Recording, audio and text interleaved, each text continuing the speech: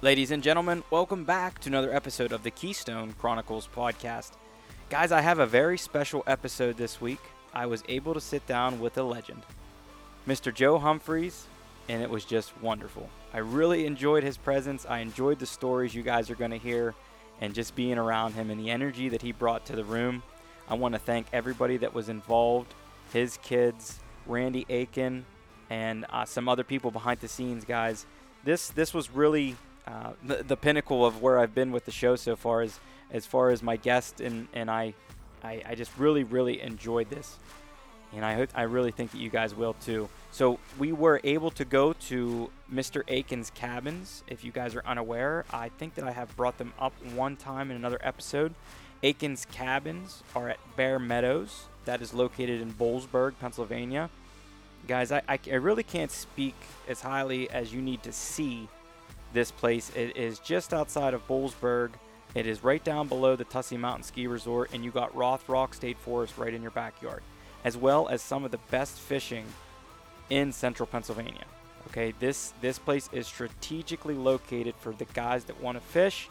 I know those guys. I know they're going to love it. Randy was a great guy. I want to thank Randy so much for getting together with me, and him and my friendship, his friendship and mine, continue to grow, and it was just really wonderful to get to sit down and talk to him and Joe. So I really think you guys are going to enjoy this episode. It's not so much tactics and some other stuff, but it's really Joe talking on a lot of stories and giving a lot of wisdom to us. So really hope you guys enjoy.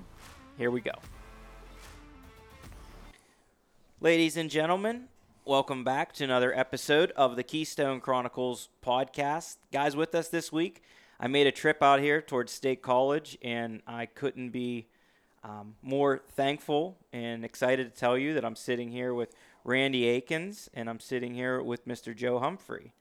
And we're really excited to sit down and talk together and go over some stuff. And Randy and Joe, how are you guys? Good. We are fine today. This is a beautiful day. Yeah. Turned out real nice. Almost 2 inches of rain last night. We did. Yeah. That helped the streams, didn't it? Yes, it does. The streams definitely needed it. I attest to that at home too. And I'm excited to get back on a stream here. Probably for 2 more weeks, kind of fishing as much as I can. And then I will be in the deer woods trying to get some cameras hung and doing some deer sign and stuff like that. And I usually get back into fly fishing a little later on in the year, little end of December, especially if the weather's nice enough. Like it hasn't been very cold after Christmas time, so it's been really primed to fish this December and January. Although I know some people have told me that they've caught some of their best trout in October and September. Well, they start to go on their spawning reds in October, September, October, and people do find them bigger fish because they come out of their hiding because they're spawning, and they're on their reds, and you can catch bigger fish, but it's not a good idea to take them off the reds, Right. So, yeah, definitely. Well, I want to get into a couple things here before we really get into the fly fishing, and Randy, we're sitting here at your beautiful cabins, and I can attest to how nice these cabins are because I stayed here, and I'll be back every year for sure. And I know that you and I have developed a good relationship with each other. And what is it that really made you want to put these cabins here? You have how many beautiful cabins, and kind of just what was your thoughts going into doing this? Well, first off, I'd like to thank Joe for taking the time and for his kids. We started these in 2007, and it was sort of an inspiration along with a good friend of my father's who helped me orchestrate the process of getting these cabins together. And as I said, we have 5 of them. They're 2-bedroom, 2-bath. Each bedroom has its own private bath. And then it's a little living room, electric fireplace, all the amenities of home. Mm-hmm. And that's what I really wanted to do. And then with the surroundings, my father built the ski slope next door, which is now Tussey Mountain. And he, so it's got the draw for the kids and for adults because Rothrock State Park's right here. Right. And so, it's just one of those things to where if you build it, they will come, right, Yes, Joe? that is true.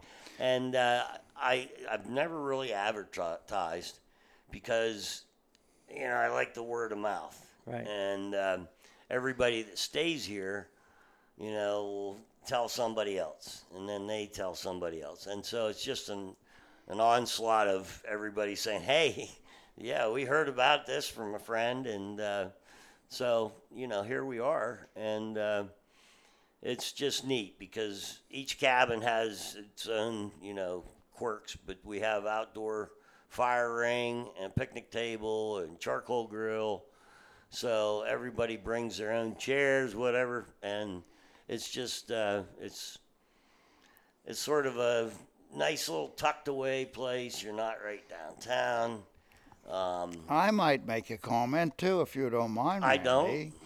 You know, within a 25-mile radius, we have 5 beautiful trout streams.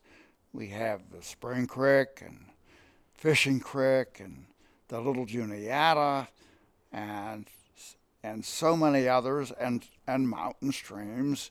So this is a wonderful place to stay and really relax and enjoy it after a beautiful day on the stream. Right. Yeah. Right. So, And that's exactly what we did when we came up here and camped. And I will say I didn't get to spend much time in a cabin, but my family did, and they really Yes. enjoyed it. But as Joe said, we're in the mecca of it. I really believe so, and I think that this area is probably, if you're a fly fisherman, this is probably one of the best places that you could ever live in Pennsylvania, to be honest. And right where your cabins are placed is almost smack dab in the middle of, in the heart of it.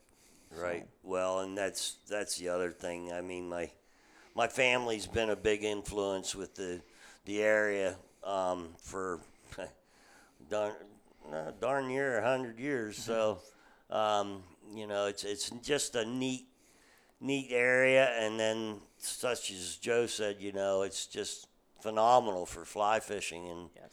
and I'm learning. I got a good friend of mine that helps me try to combat these ailments I have, but I love to fly fish, and this is a great spot for it. So Yeah, you're absolutely right, and I'm glad that you were able to have us all here to sit down for this conversation. And is there anything else you want to touch on as far as I know your family has a rich history of this area and some of its waterways. Right. Well, as Joe will point out, his mentor was a good friend of my grandfather. George Harvey. Yes, sir. And so the history goes a long ways. My grandfather started the Center Daily Times. Okay. And so that's sort of how I'm able to be where I am. And we've since sold that in 81. We sold it. But this area is just, I don't know how else to say it. It's home. It's home. It is and home. Yeah. It's, as you know, the Dolores and Joanna will attribute to, it's a nice spot in Pennsylvania to live. Yeah. And we just, we're thankful, or we're blessed. I am blessed with the acreage that I have to, just be able to offer it. And I wanted to get a hold of Joe and to see what his thoughts were on me doing some different things with the property. Yeah. And so the cabins are a good start to it. I believe And so. so that's where I'm sort of leaning towards. Yes. I think you're doing a great job. You're on the right track. And I know of some of the other plans, and, I don't want to put them out there for everybody to hear yet, but, everybody that's listening should really follow along what's going on here and what Randy's doing at Aikens Cabins, and really check it out for yourself, because I know we have listeners all across this state and the surrounding states. So if you guys want to come to Pennsylvania and fish here in central Pennsylvania, where it is the best, this is a great place to check out.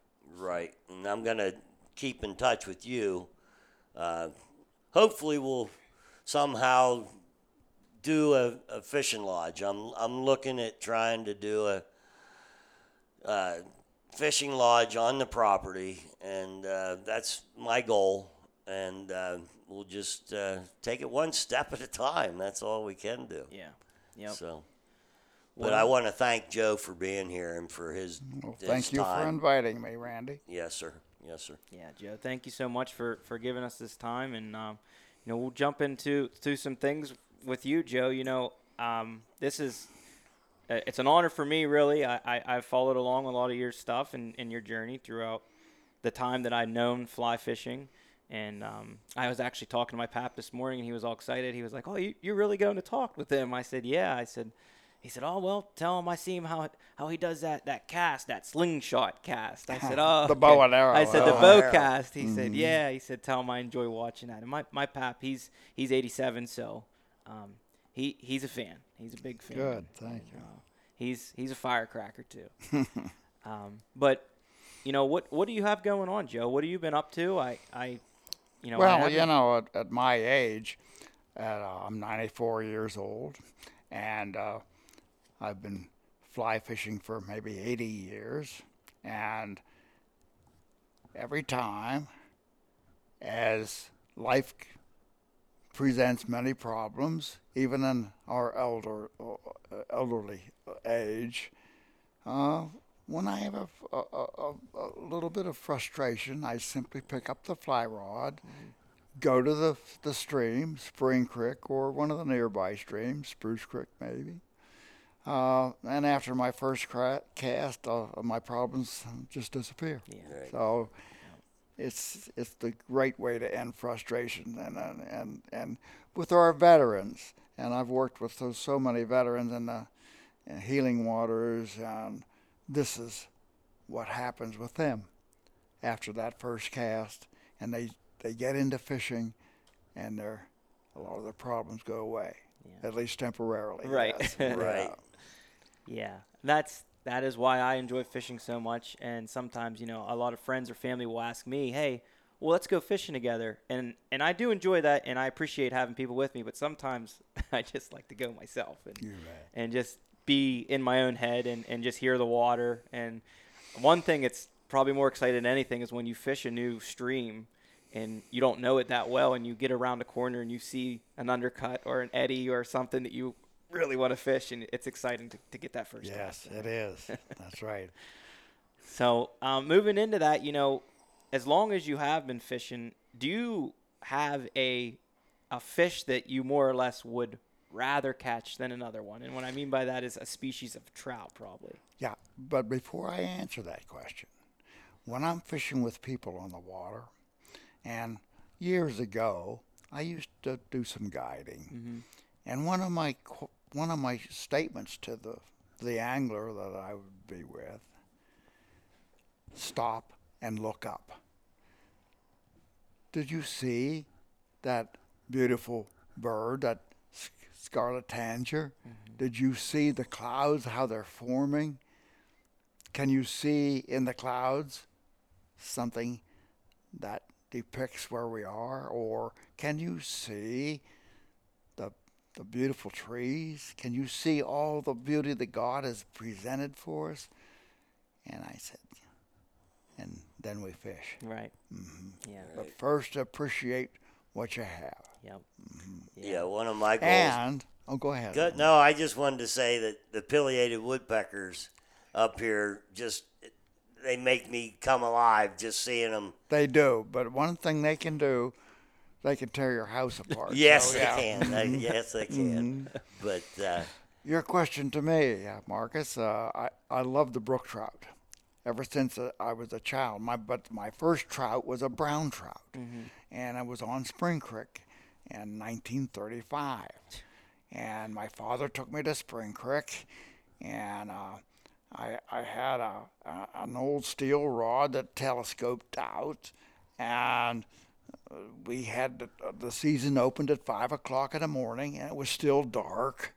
And so with a flashlight, we came into a road on Spring Creek that is no longer exists, but it took us down to a place just below rock, and where the stream divided. There was a little island there, and it's still there. but the stream did divide, and it was a small portion of the stream. And I finally got a worm on my hook. I got my bait into the water, and I felt some tugs, and I flipped the fish out over my head, and he landed in the weeds behind me, and it was still dark, and I couldn't find the fish, but all at once I saw the weeds start to move, and I captured my 8-inch brown trout, which was, to me, the most beautiful thing I've ever seen in my life.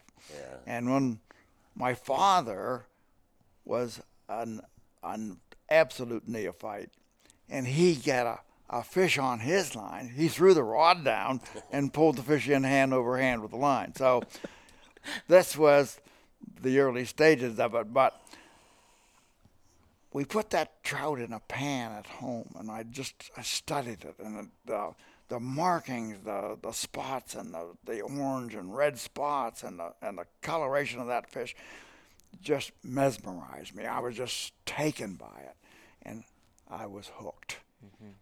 And so my mother made a sandwich with that little trout, and it was the best thing I had ever eaten in my life.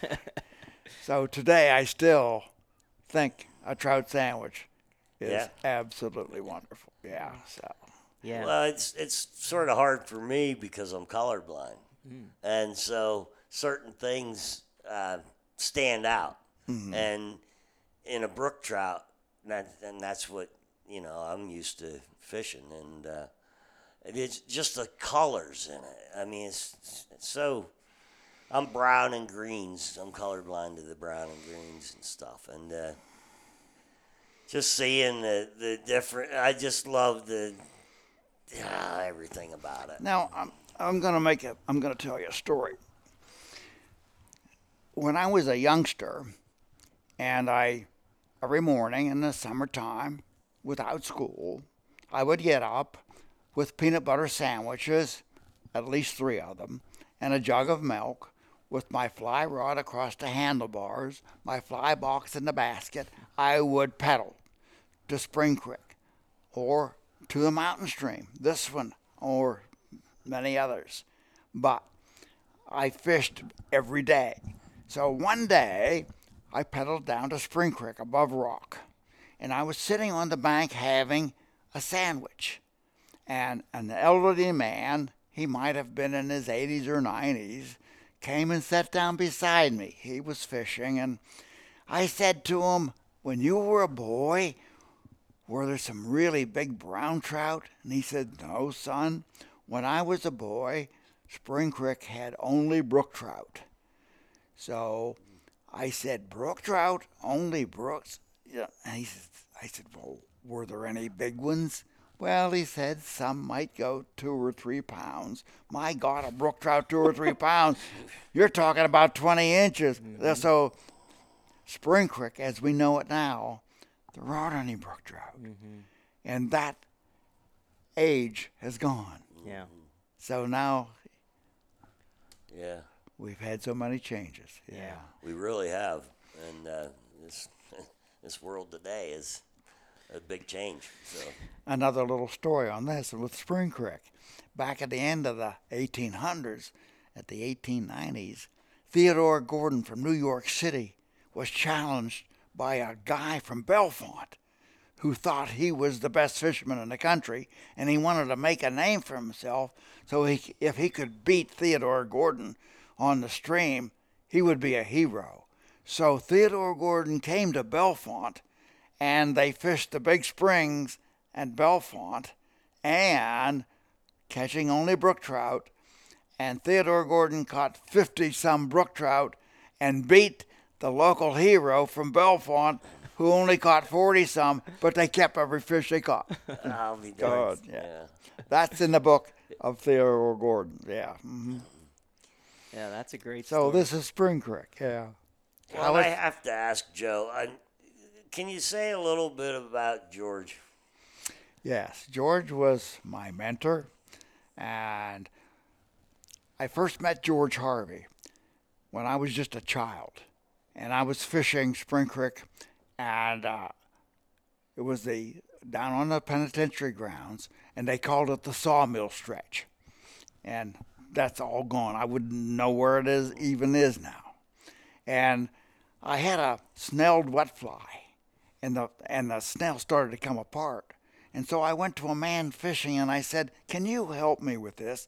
And he says, "No, son, I can't. But that man up there fishing, he's George Harvey, and I'll bet he can help you." So I went up and I said, "Sir, can you help me with this?" And he was catching fish after fish. There was a sulfur hatch on. He was just butchering the fish, and stopped, laid his rod down, and worked on my fly, got it back together so I could fish with it, and off I went. But that was my first meeting with George Harvey. And so then, many years later, and I would see him on the stream. We both fished Spring Creek so incessantly, you might say.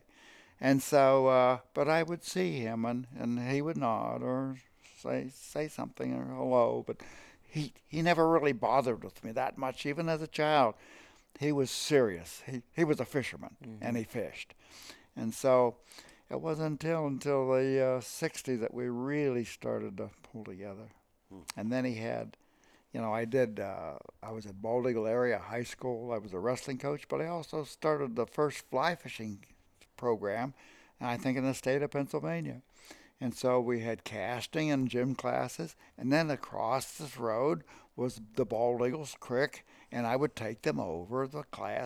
I would take them over and demonstrate different techniques, sometimes catching fish. And I have run into so many people over the years that remember that. Little children. One guy the other day I met at downtown, and he said, "I had you in 7th grade." And he said, "You took me fishing." And he said, "We went across and fished the Bald Eagle." And I said, "Yes, we did, yeah." And so George was seeing all this. And then he said, "Yeah, I know, Joe, I know." And then in 1959, I took his course, and I helped him. He said, "Now, there's a lot of people in this class that are really having troubles." So he says, like, helping to get the thread on the hook, helping to get the fly set up. So he said, "You help me." So I did.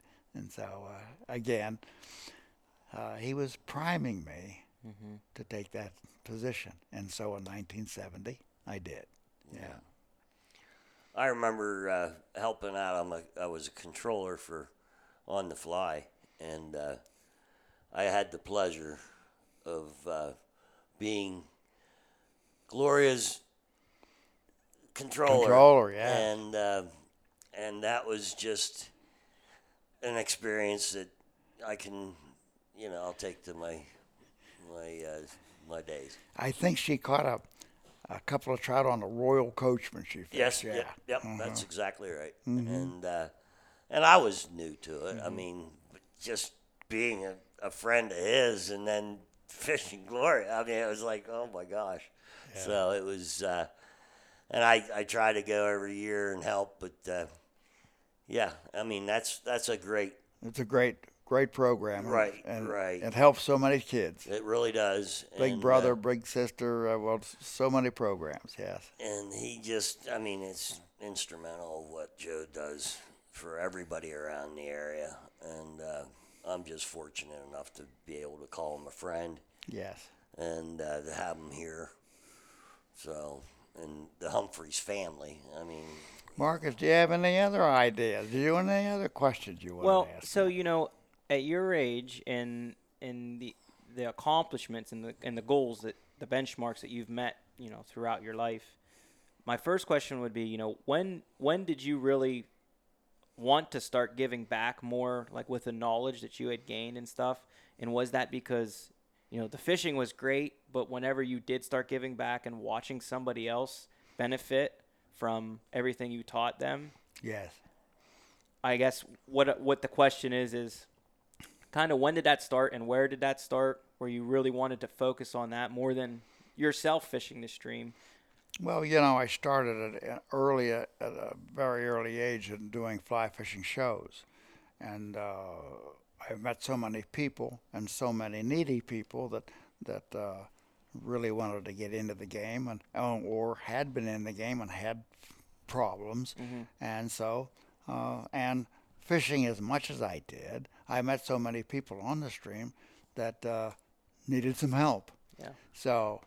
Well, Yeah. didn't you do the ESPN? I did 8 shows on ESPN. The original. Yeah. The original. You and Dolores were, Yeah. So, and I had Dolores in the show. right, Yes. right. I remember that, and then I don't remember that, but Yeah. So yeah, that's pretty cool. And so on a stream, even at my age, trout present many problems because you never have this game cornered. The good Lord made it that way. And so you have to adjust all the time. And in adjusting, we learn, okay? But we also learn from others. And so, an example, every year I have a busload of children coming from Windward, Pennsylvania, and they're 5th graders, and they're 10 years old. And I have them on the stream. And I first teach them to cast, and then in the afternoon, I take them on the stream. And one little boy, he was only in 1st grade. And what was his name? Adrian. So Adrian says to me, he said, "Do you want to catch fish for us today?" And I said, "Yes, Adrian." He's only 6 years old. So he said, "You're going to fish a woolly butter. You're going to fish it downstream. You're going to fish it real slow." And he says, "And then you'll catch fish for us." Well, I said, "Thank you, Adrian." So I'm on the stream, and I have 23 kids behind me. And I miss a trout. And I say to the children, "I am going to fish down through, and then I'm going to come back and see if I can catch this fish." And so I came back, I fished down through, and I came back, and I said to the children, "Now I'm going to see if I can catch this fish." And Adrian reached up and grabbed my hand before I made a cast, and he says, "This time, set the hook."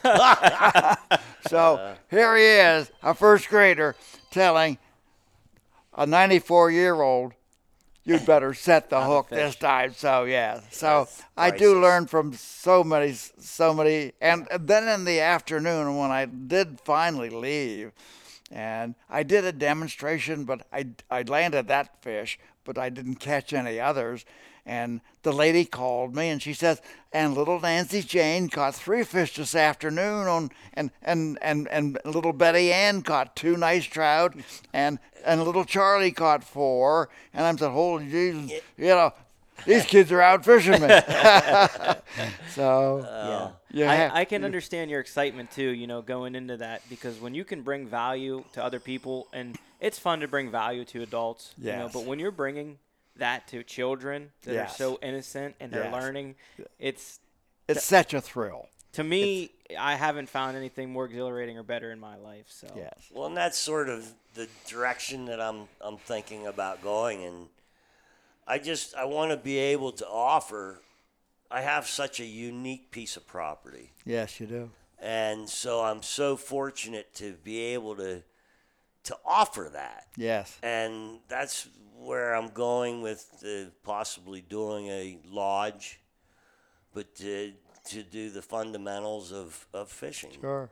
And so I'm hoping that through your guidance that You'd better hurry up from the 94. I don't have more. I'm going down the other side of the mountain now. You better hurry up. I understand, but you're still at the top. And give me a shovel. I'll dig the first hole for you. Yeah. But it's just that's the direction that Good. I really want to try to strive for, because I have the ponds. Yeah, and you have the property. And so that it's one of those things where we're just going to try to see where it takes us. Yeah, I think that you'll be more than successful in that, because you're already, you're already on the way. You've already done this. And Well, hospitality's been in my family for a long time. My grandfather and Matty Mateer had the corner room. And that's where I have breakfast every morning. Every Friday morning. Yep. Every Friday. Yep. We were there this morning. Oh, yep. Good deal. Good Eggs deal. Benedicts, yes. And delightful. it's just when it's hospitality, I guess, is in my blood, and so I'm really. I don't know how to say it, but I'm excited, and I'm not getting any younger, and I just want to do it now so that I can have it to leave a legacy. Mm-hmm. So, growing up, you grew up in this area, right? You've been a lot of different places. You've probably fished all over the place. Well, I've been with the United States fly fishing teams in world championships in Finland, Italy, Ireland, Portugal, Wales. I've done a lot of fishing. Oh, it's and so, and the wonderful thing about that is, when you're fishing in different countries, and have so much competition, like you have 125 other anglers, and it's very, very, very competitive. But you meet so many people, it's a wonderful experience, and you learn so much from other men, how they fish, how they work a piece of water. And so it's been very beneficial to me over the years to have that experience. Right. A dear friend of mine is a guide down in the Bahamas, and I was fortunate enough to really go there since I was 4, 5, something like that. And Percy I invited him to be here for today, but I just wanted sort of the South and the North to meet, with Joe and Percy, and Percy fishes a lot of bonefish. I think you caught a lot of bonefish down there. Yes, sir. Yes, yeah. sir. And so it just, all the avenues and the places that he's been. Oh my goodness. Yeah, and that's basically what I was going to get into, being part of a question. We were talking before we come on about living in this area and being in Pennsylvania, and how to you does the fishing in our area, how does it stack up compared to that of which throughout the rest of the United States? It is premier. We have some of the finest streams in the country and the most challenging. These trout have been fished over hardly, and they're not easy. Yeah, right. And so it does present a challenge, and that leads on to when you're fishing, you have to be flexible. You have to be able to adapt. Yeah. Now, I've looked into some of the things that you've done in the past as far as like night fishing, right? Yes. Is that something that you still do? Oh, yes. Yes, I still do it, and but I give a couple of little tips. When you night fish, you never go onto waters that you don't know, because you can lose your life. Yeah. You can step off a cliff. You don't know what you're getting into. So when I fish, I know exactly where I'm going. I know the depth of the water. I know where to wade and where not to wade.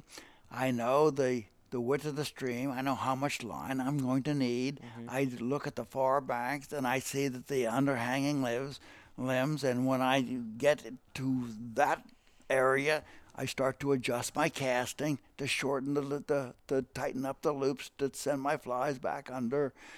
So it's a study, but you better do it in the daytime. And so then I use big wet flies. I use the George Harvey winged wets, and then I have my own stonefly patterns that I go under with, and then I use on the surface, I go with a mouse. So I work back and forth, and I not only go with a mouse, but a lemming, another fly of that mouse nature. But so I go top and bottom, and I found that most of the time I get my bigger fish. Like I have the state record still yet today, I think, on a fly caught trout, a 16-pound, 34-inch fish out of Fishing Creek.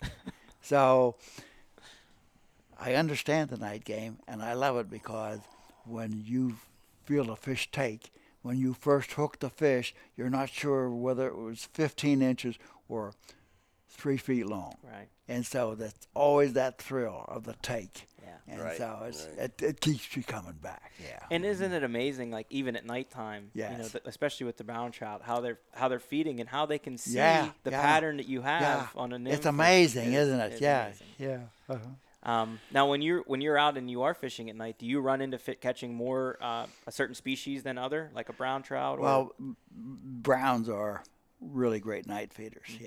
Yeah. So I catch more browns. But once in a while, I'll take rainbows, or depends what they stock. But once in a great while, I'll take a brook trout. Yeah. I was on Fishing Creek one night, and I was down in a chasm, and it was so dark. I would even lose my balance because I wasn't sure where I was. And I finally I worked this patch of water, and I finally had a take, and I really hooked this fish, and I 10-inch brook trout on a big fly flew out of the water. So the brook trout will take it nice too. Now, are you more prone to wanting to fish a bigger water, or do you like fishing a smaller water? I know myself, if I find some mountain laurel and it's a creek that I can dang near jump over, I'm giddy to get in there. Yeah. Well, I've done that, and I've done that in West Virginia, and I've done it in the Carolinas with small streams, but not here so much, is because I don't want to hurt the fish. I want to protect them, and you'll get some of your bigger brook trout doing that, and I don't want to do that. I don't want to hurt them, so I kind of back off of that. But I love all kinds of water. Now I hired 2 guides to take me on the Madison at night, and I used the long line, which is a line that was invented for me by Cortland Line Company. Now it's the Europeans are using it, and they're calling it the Euro system. And so I created that system, but I used that after night on the Madison, and the guides were going crazy because I was taking so many fish that they never see in the daytime. And so I have fished our streams here at night. I've fished all over the country at night. I fished California at night when you were not supposed to. And so I've done it, You know, you have fished with a lot of different people, and is there certain individuals, you know, we were talking about George earlier, so I'm sure he's one of them, but is there certain individuals that stick out to you, or any funny stories that you have with some influential people? Ed Shank and I worked for 38 years together for the Allenberry Resort on the Yellow Breeches. And then we worked other clinics around different places together. And Ed was a real technician. He used the short rod. And I said to him one time, I said, "You're using a 6.5-foot rod or a 6-foot rod." And I said, "When I use a longer rod, I have so many more advantages because I can cover more water." I said I can lift my line over a lot of currents and get more time in productive areas. And I said, "Why do you use a short rod?" He says, "Because I simply enjoy it." He says, "I have fun with it, and I love it." And so, yes. Well, anyhow, a little short story about Ed. And he takes his son to church. And so, on the way home, they stop on the Latort. and he's going to have his son fish. And so he says he rigs the rod up, and he takes his little boy to the stream, and he says, "Okay, now throw it in." And he took the rod and threw it in. So Ed said he had to take all his Sunday school suit off, down to his underwear, and crawl into the yellow breech or the Latort to get the rod out. Yeah, so that's a funny story. That is a funny story. And here's another little story. Ed was at Penn State, and he had a class, and the professor kept going on and on, and it was time to go, and everybody was antsy, and finally the professor held a leaf or something up, and he said, "And what do you think we should call this?" And Ed was in the back of the room, and he said, "Let's call it a day."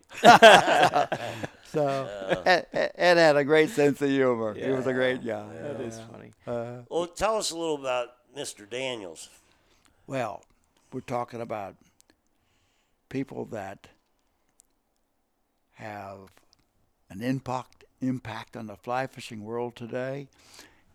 George, we started to fish together. I think he was only maybe 16 years old. And he has come so far. And he's written a couple of books now. I think one on streamers, one on technique. But he has taken over the angling program at Penn State. Mm-hmm. And I am so proud and I am so pleased because he is doing such a wonderful job. And he has the technical flair that I had never had because it's a different age. And we didn't have the materials or the processes then that you do now. But right. George has been such a leader and such an inspiration to so many people and to so many programs. Mm-hmm. So he's doing a great job. And I have yet to meet him. Yeah, so. You're going to meet a wonderful boy. Yeah. Yeah, and I'm so proud of him. So yeah. That's neat. Yeah, this is great. You have all these stories, Joe. I can't imagine even some of them that you can't think of at the moment. But I have thousands.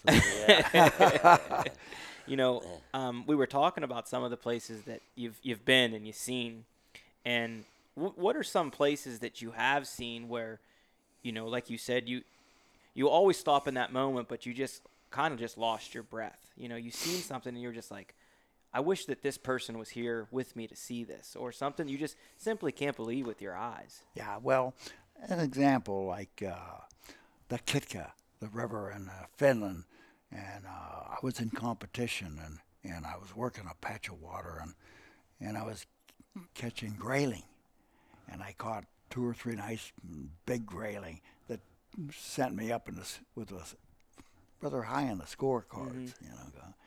But just the river itself just captivated me. It was so sure. Beautiful, mm-hmm. and the surroundings and wow, yeah. This is something, yeah. My father was, latter part of his years took me to Norway, and we were fishing for Atlantic salmon. We were on the Storn River, and that was just something that. I don't know. It was neat mm-hmm. to be able to be there with my father, and then we stayed along a hotel right along the stream, and I looked at my dad one day and I said, I'm going to climb that mountain. And the next day I ended up going up and I climbed the mountain, mm-hmm.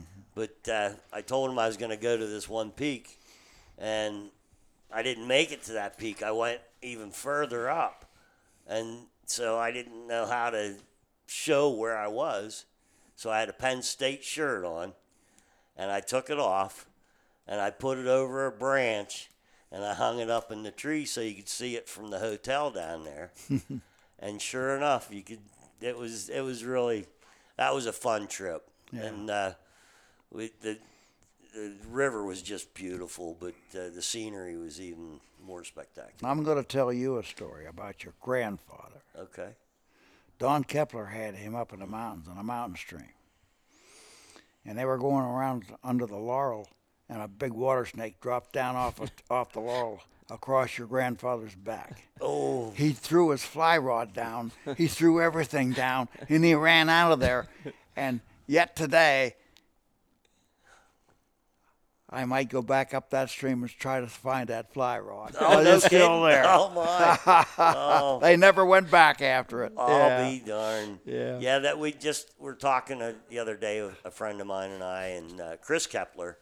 And my dad just thought the world of that man. I mean, he started the Fireside books, correct? Mm-hmm. Is that, I don't know. I just wanted to, but Don Kepler was a pretty guy. pretty neat guy. Yeah. So, but yeah, a lot of history. Thank you for saying that about my grandfather, because I got some old pictures.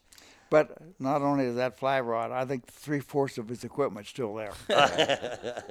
Well, I just found his fly box the other day that I have. So, Okay. But anything else, Yeah, Marcus? Joe. I mean, I could pick your brain for hours. Honest to God, I could sit here all night because I'm just a BSer, and that's part of the reason why my wife said, podcasting would be great for you, because that's all you do is talk. And when we go somewhere, and it's time to leave, like I never just disappear. I don't pull a Houdini. She has to tell me an hour and a half before we leave, because it's going to take me an hour and a half to say goodbye to everybody. Mm-hmm. And I would like to take you down and show you my stream, my camp. If you got a couple of minutes, we could just go down. And afterwards, we're down here. Yeah, we can do that. So I just, it's neat to have you here. Well, Marcus, let me just give you another 10-second story. Yeah. I love the stories, though. I do too. A guy by the name of Paul Blankenhorn that was instrumental in helping me with diverting the big spring back around the duck pond. And that was a great, we really saved Spring Creek by doing it. But I was fishing with him, and we were on Penn's Creek and we were nymphing, and I was told him about leader adjustment and what it meant to catching fish. And so we were fishing, and I was catching fish, and he was just learning, and he was kind of a neophyte, and he was having some problems, but he was doing okay. And then, after a while, I sat down on the bank and I was watching him, and he was doing well. And then I started to fish with him again, and he started to catch fish, and I couldn't catch any fish. Mm-hmm. And I said to myself, what is happening? You're the expert. This guy doesn't, he's a neophyte, he's learning, but he can't outfish you, but he is. He's catching 2 fish or 3 fish to every one you catch. And so, finally I said to him, Paul, sit down with me a minute and tell me what you're doing. I said, is it the fly? Did you change flies? And he says, no, I have the same flies that we started with. And I said, why are you catching fish? And he looked at my leader and he said, you know what you told me. You have to adjust the tippet to this length to be able to get your flies down. And look at your tippet. You've changed flies so many times, you shortened the tippet, and your tippet's too short. If you lengthen your tippet, you might catch more fish. And I did, and I started to catch more fish. So here is a neophyte, a guy that is just learning to teach the old man. Yep. Yeah. So you're never too young to learn. We're never too young to learn, that's for sure. Yep. I know I learn stuff every day, every single day of my life, to be honest. But fly fishing it's really a lifelong pursuit, and there's endless opportunities for learning and growth, as you just touched on. What would you say are some key lessons, right? Something that really stands out, or insights that you've gained from everything in your journey, and how have they translated not only into fly fishing but into maybe other parts of your life? Well, one of the things that people have to learn is basically line control. That is in casting and on the water. And that's what we learn in life. We learn through life. We make mistakes, just like line control. And we learn to adjust. And that's life. I'm going to use that. I'm going to use that line control in my everyday life. It's true. Yep. Very the true. Line control. And, you were touching on whenever we first started talking how fishing has enabled you to release or, kind of flutter away and get anything that you have on your mind or off your chest and come back with a clear head. Right? Yes. And So, yeah, it's the not only the fish you pursue, it's the environment you're in. But being fishermen, and we're trying to catch the trout, and he is not always very willing to be got, and so we have to adjust, and so we have to maybe work with different flies. We have to adjust our leader, and we might have to adjust our leader for the depth and speed of the water. We might have to add weight. We might have to adjust our weights different ways. We might have to place our flies on the leader at different places. This is all problem solving. And so this is what we do, and this is why you no longer think about your problems. Right. You're thinking about solving your problems.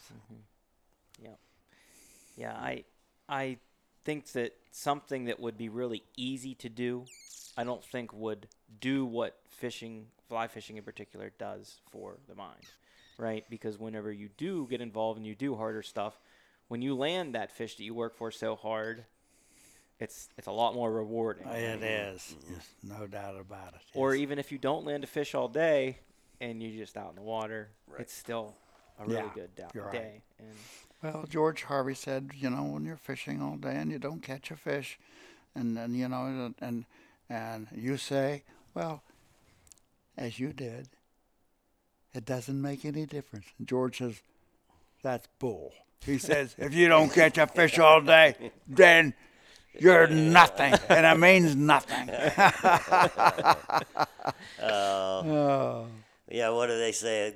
And somebody asked him about, strike indicators, and he says, if you're a bobber fisherman, he said, then you're a bobber fisherman. And they said, you haven't learned anything from childhood. If you fish a bobber, you're not a fisherman. You're just a kid fishing a bobber. That's funny. He says, so he never used a strike indicator, nor do I ever. I never have, And I think with that, I am not the most experienced fly fisherman. I have really, the last 2 years, said, this is all I'm going to do with it, and really self-taught and trying to learn stuff. But I have went that route. I am very stubborn with it, but I'm just going to not use an indicator. Yes.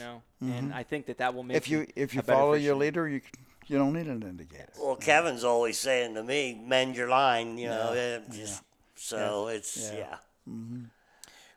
But, fly fishing, it requires a lot of patience and perseverance, right? Yes. You could be casting and that dang tree got you, and then you retie or you untie the knot that you just did, and you go to cast again, and the same damn tree got you again, right? And so you can really get. And at 94, it happens to me more than I'd like. Yeah.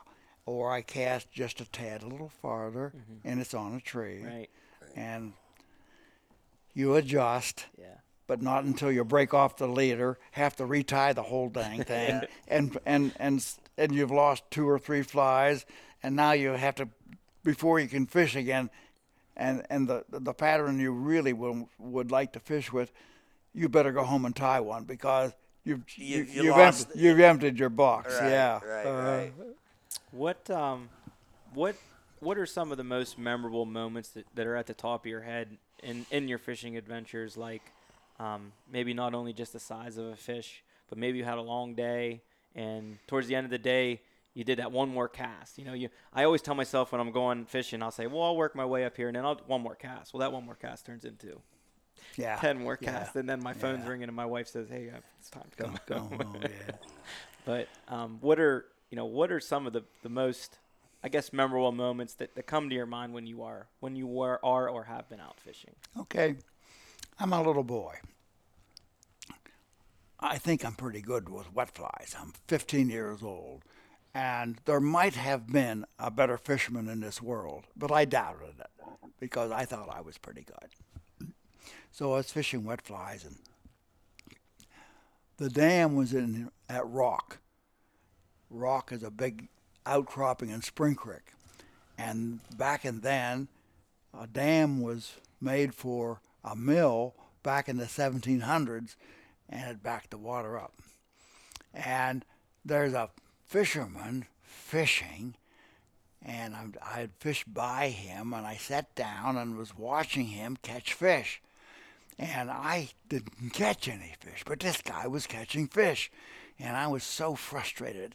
And finally I went to the man and I said, what are you fishing? And he said, I'm fishing wet flies.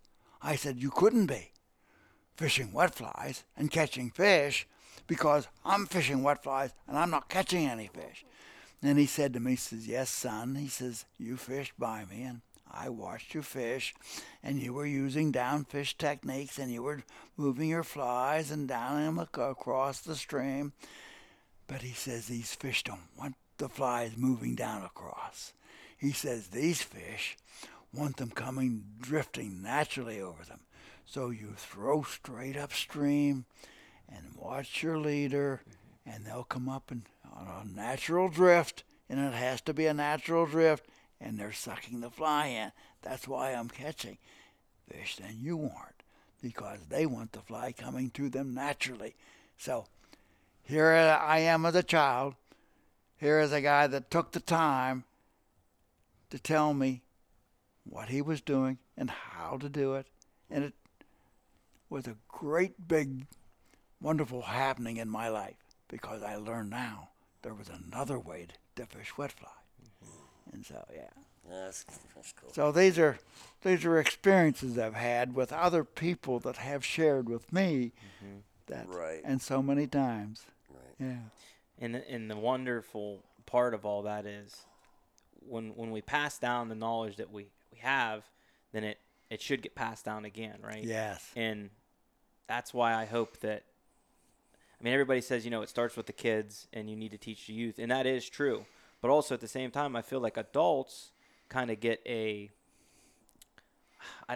have a pride within them where they don't want to ask for help, or they're afraid to do something, which fly fishing can be really intimidating to a lot of people because they see all these knots that we're tying, or they see us trying to, match a hatch or something, and you're lifting them rocks. What are you looking for, right? Yeah. Or doing whatever we can to try to find what the fish will hit on. And I think that the more that we put out there, and the more that something like this show or some other things that you're involved with by taking veterans and stuff, that gets the word out that we're all normal human beings and we're not doing anything that's that crazy, but you just got to get out there and try. Well, one of the things now, we have so many avenues to share our techniques and to enhance fly fishermen today. But in my day, your best fishermen were very secretive. They didn't want to tell you anything. I've got it. I've learned it. And I don't want any competition. Right. And so see how it has changed over my lifetime, where people didn't want to help. Now there's so many avenues of good help, with videos, with DVDs, and what you're doing now. Right. Yeah. Right. Yeah, Marcus, Yeah. and what you're doing now. Right. With the podcast. Yes. And what's great about all the stuff that we can do for people is nowadays with this stuff is this stuff is a digital footprint that's here long after we're gone. Yes. You know? Yes. But it's still hard to beat the hands-on lessons or a sit-down like this and to be there and be part of everything. But The thing that one of the things that I think that I'm being an old man, and I see so many people casting, and they use the 10-2, and the 10-2 is what everybody is learning from and by. But my casting and what I believe catches far more fish is the very short stroke. Right. Elbow in, and it's wrist and wrist. So I stop the rod straight up and down, and then it's wrist. And this wrist gives me the slack leader cast for dry flies. It gives me the tuck cast for nymphing. It gives me the downer and upper for nymphing. It gives me all kinds of techniques and it gives me distance, and I can go under brush with this stroke. Mm-hmm. And this is why I became a top gun in the brush. I think at one time I don't think anybody could have ever beat me in the brush. So yeah. Right. Here's another funny story. And this is of George Harvey. And we were doing a clinic in South Williamsport, and go ahead, Joe. I'm sorry for interrupting. And this guy was trying to impress George Harvey with how adept he was in the mountain streams. So he said to George, every year on the mountain streams, he says, I wear a pair of knees out on my hip boots because I get down so I can fish. And George Harvey says, that's because you don't know how to cast. That's funny. So how many years did you fish with George then? Oh, for years. Yeah. Yes. Was that your main fishing buddy for the longest time? Oh, he was a good fishing buddy. Yeah. Did you guys do a lot of traveling? Were you on the team together? No. No? George never went into competition. He didn't believe in competition. Right. He wanted to fish. He just wanted to fish. Yeah. Right. Yeah. And I can understand that. But George, through his classes, just think, he started angling classes at Penn State in 1932. There was just some students, but mostly profs, that wanted to learn. And then he taught them fly tying and techniques. But then in 1947, it became an accredited course. And then it got a lot of national prominence, like through Life magazine, Right. Collier's, Saturday Evening Post. Both those magazines are gone. Mm-hmm. But yeah, and but it it exploded nationally. Yeah. Yeah. When do you think, in your views, like when you were young, fly fishing probably wasn't the most popular thing. But it was. Mm. One thing that you don't think about, Fisherman's Paradise was here. It was the first all fly fishing program in the United States. Mm-hmm. And it started in 1942 and ended in 1956 with the pollution. But all of those years, we had, for instance, on May the 15th, on the opening day of fly fishing, and then ended July 31st, May the 15th to July 31st. It started at 9 in the morning and ended at 9 at night. And a siren blew. It was 1 mile of stream. You could hear the siren, okay? And on May the 15th, and I don't remember what year, but I bicycled from State College, and I finally got down to Fisherman's Paradise, and the line was so long that I finally got registered, and then I couldn't find a place to fish, and It was shoulder to shoulder. There were 3,000 fishermen in that 1 mile of stream. And so I saw an old man standing on a rock that was slanted. So I went behind him and sat down, waited. I said, he's going to give out. And he did. And when he jumped off the rock, I jumped on. That's how crowded it was. And so that was Fisherman's Paradise. Yeah. But everybody was fishing streamers, and it was stocked maybe twice a week. And there were thousands of people fishing. But they used streamers and big flies to get the big fish. But I had all those years found that freshwater shrimp and crest bugs was what they liked. And so I tied a fox fur nymph and on an 18 hook, and I pulled the guard hairs down and trimmed them, and it just looked like a little shrimp. And I sight fished, and I caught fish after fish, and it got so that people were watching me. And what happened, they tried to catch my line with theirs. They did everything to see what I was fishing with.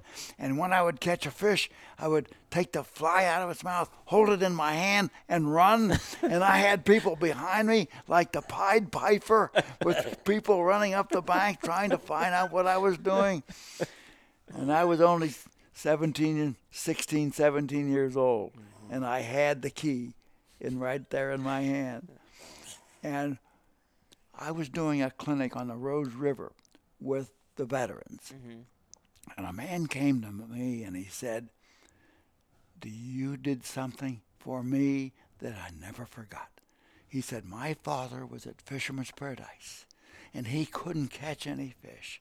And he was so frustrated.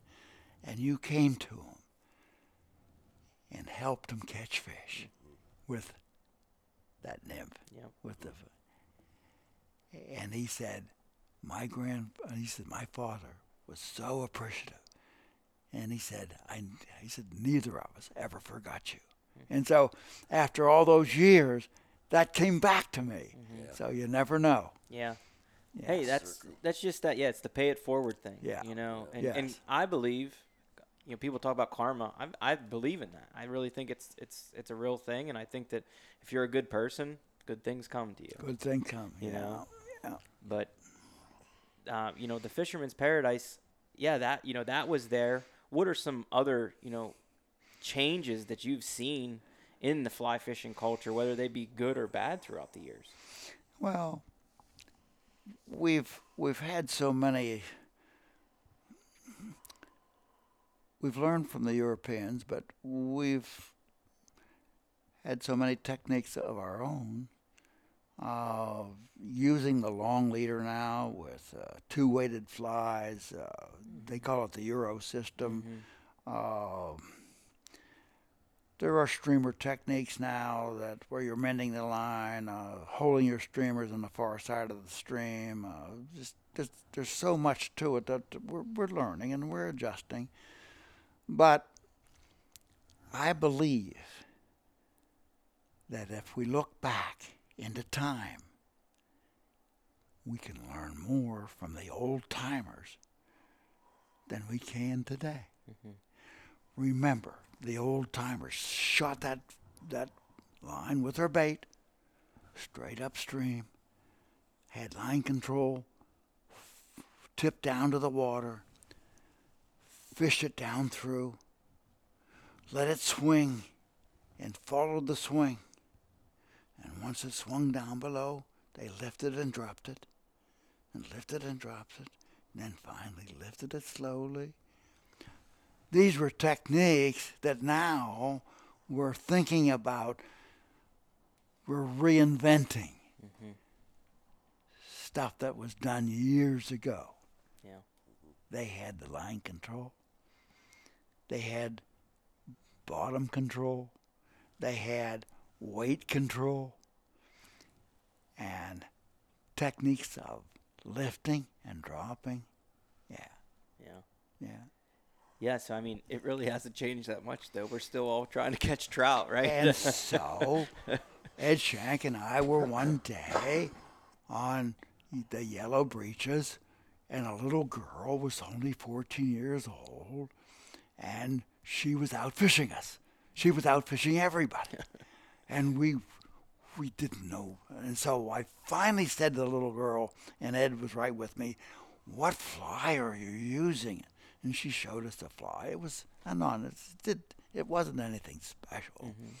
And so I said, "You're catching all of these fish." And she said, "Yes. When I fish a pocket, I let the fly lay. Then I lift it up. And that's when they hit it. And then I drop it. If they don't hit it, then I drop it. And then I lift it slowly again." And he says, "It's on the lift they take." So here we are, the old timers.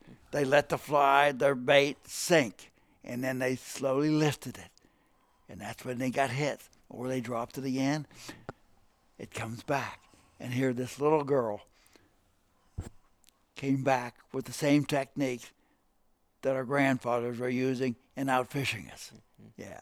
Yeah, that's very cool. Isn't that neat? You know, I honestly do appreciate it. Like when I am out on the stream, or if I'm even on a lake fishing with my dad or something, and I see a young kid that's just killing it. Like it's really fun. You just want to set your rod down and just watch. Yeah. And ask them, where did you learn that? Where did you, and it's usually either, hey, I've been coming here every day. I ride my bike from school or whatever, and I fish till dark or whatever. Or it's, my pap or my dad or something, somebody, like we were talking about before, somebody mentored them and passed down something that's really. That's what I loved about Whiter on the Fly. I mean, I get to watch all these people. Yeah, sure you do. And you see so much experience. Yeah. I mean, it just was mesmerizing. I have another story on it. Here we are at the Yellow Breeches again, and we have a class. And this little girl, she had wild hair. It stuck straight up in the air, and it was all over his head. And she had these neophyte waders on, and they were, I forget, but she was just a small girl. And she was catching fish after fish. And what she was doing, she would just let her fly hang straight downstream and just move the rod over to the right and then over to the left. And she was just fishing behind this boulder, and these fish were laying in behind that velocity change. And she was catching fish after fish. And finally she said, "Oh, I'm sick of this." And she says, "I'm going to go watch television." And we were all so happy to see her go because she was beating the hell out of us. Oh, Lord. Yeah, it's a wonderful, wonderful sport, and I really hope that more people can get involved in it. And, I want to go back just to what we were talking about as far as some things that you've seen change and in the fly fishing. In our state of Pennsylvania, and maybe even in this area, what do you believe are some things that we are doing very well? And then also on the contrary. Well, yeah, we're probably nymphing better than we ever have. And I have always, with nymphing, worked with what was happening down below and what was under the rocks or what was the natural food chain. But now they're coming up with very small hooks with a bead head with nothing but tinsel on them and out fishing everybody. Right. What is it about that damn thing, that little bead on that little hook with a little bit of tinsel wrapped around it?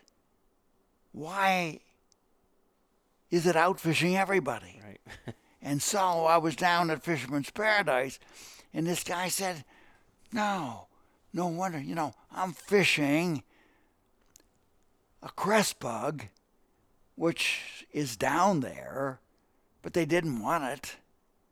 And I couldn't understand why they didn't want it. So he said, try this. And he gave me one of these little stupid things. Tungsten. Yeah. And I fished it, but it didn't do any good. And then I was down here not all that long ago, and the boy from Pittsburgh, the name, he's an outstanding fisherman. And he said to me, he said, we'll use a dropper, the hopper dropper type of thing. And he said, and then he put one of those damn little things on, and I caught 2 trout. So On the same cast? yeah, Okay. not on the same cast, but on 2 different casts. Yeah. Okay. Josh Miller. Yeah. I know who that is. He's a fine young fisherman. Now, we were talking about some of the things that we do well, and you're talking about technique, but what are some things that you think are a problem in our area, whether that be littering or any types of pollution?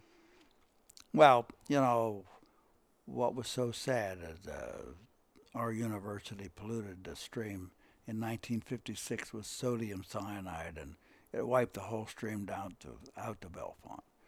And it's taken years for it to come back. And when I was a boy, we had a great green drake hatch. It'll never be there again because even they're trying to recreate it, we don't have the water quality. Right. So these are some of the things, and it's been so sad.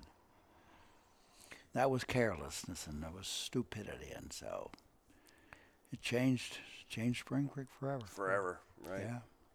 Yeah, it's definitely something that should be watched and looked upon, as far as even we're going to put a parking lot here, or we're going to put something here, and the way that we change the wastewater Yes. is something that has to be looked at, especially I want to catch brook trout for the most part. I appreciate brown trout, and I like catching rainbows, but when I catch a brook trout, I'm more connected to it. I'm more excited about it, and those fish are probably about the most tainty and finicky fish around. Yeah. So as soon as you, Well, for instance, what we can do here at State College, we did divert Thompson Spring around the duck pond, and it changed Spring Creek forever for the betterment. But we have all of the storm sewer runoff coming directly into the duck pond, which goes right into Spring Creek. So we have to treat the storm sewer runoff coming in here. But we can't convince anybody yet. Right. That's the university, and that's State College Borough, and they have to cooperate, and they have to understand, but they don't. It's not their problem. Right. They don't think about what it could do for Spring Creek. So these are the things. When I saw when the highway pushed Thompson Spring into the duck pond, it not only warmed it up, but there was nothing but pollution. Right. And Spring Creek for miles went straight downhill. Water temperatures would go up to 80s. Never in Spring Creek's history did it ever do that. Right. And so I said, this was such a wonderful experience in my life. This gave me my life. And I'm not gonna see it go downhill. And so I sat down with 5 other guys, and we formed Trout Unlimited, and we reconverted that damn spring around the duck pond. Yeah.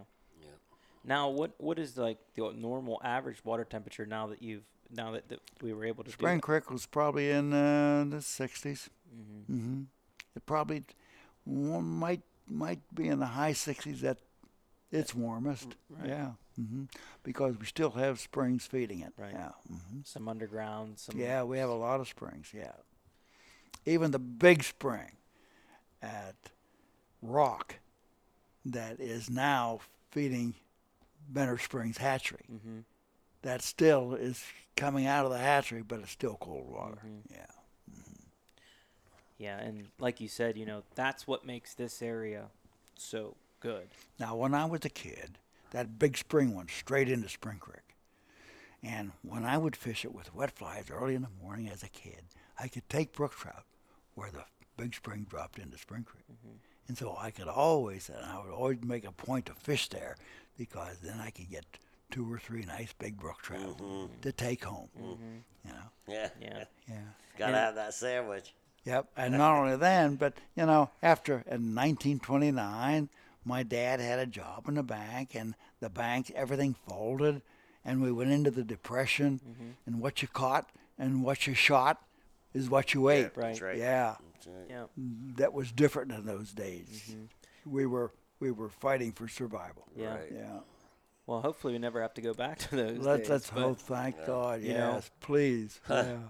But you Yeah. also can't put a price on being able to know this and Yes. have this knowledge Yes. of being able to catch wild trout and Yes. I mean even stock trout, but being able to catch trout and understanding the way that fish move about the streams. Yeah.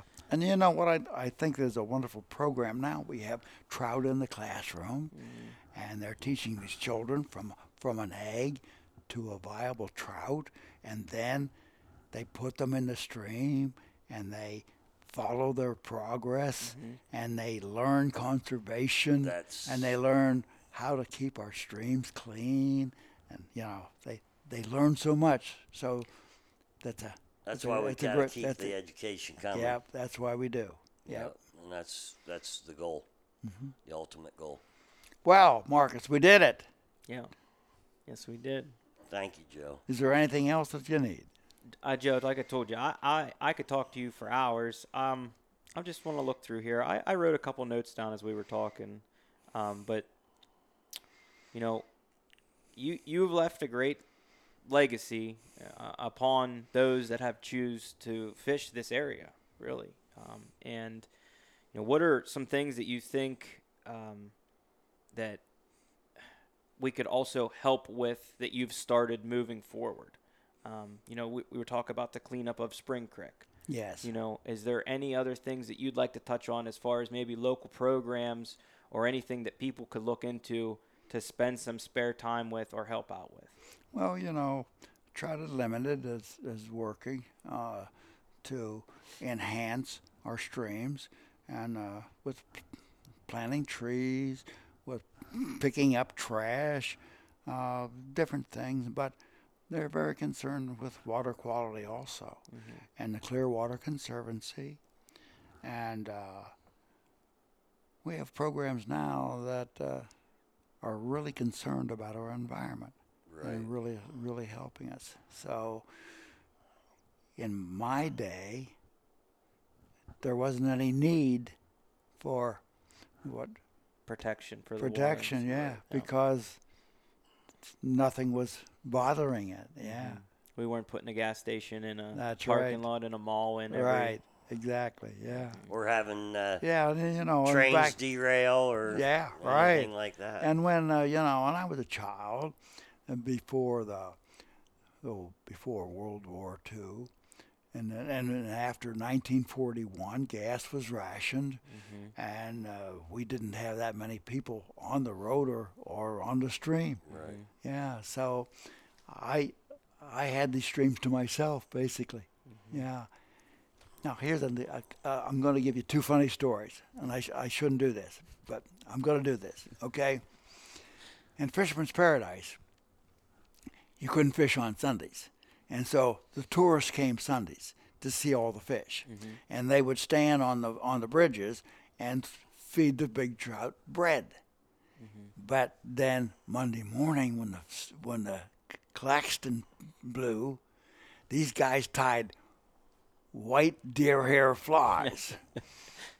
They packed white deer flies, so there was your breadcrumb. And so when the siren blew at 9 o'clock, guys on both sides of the stream were firing their breadcrumb flies, and all those big fish were going for them.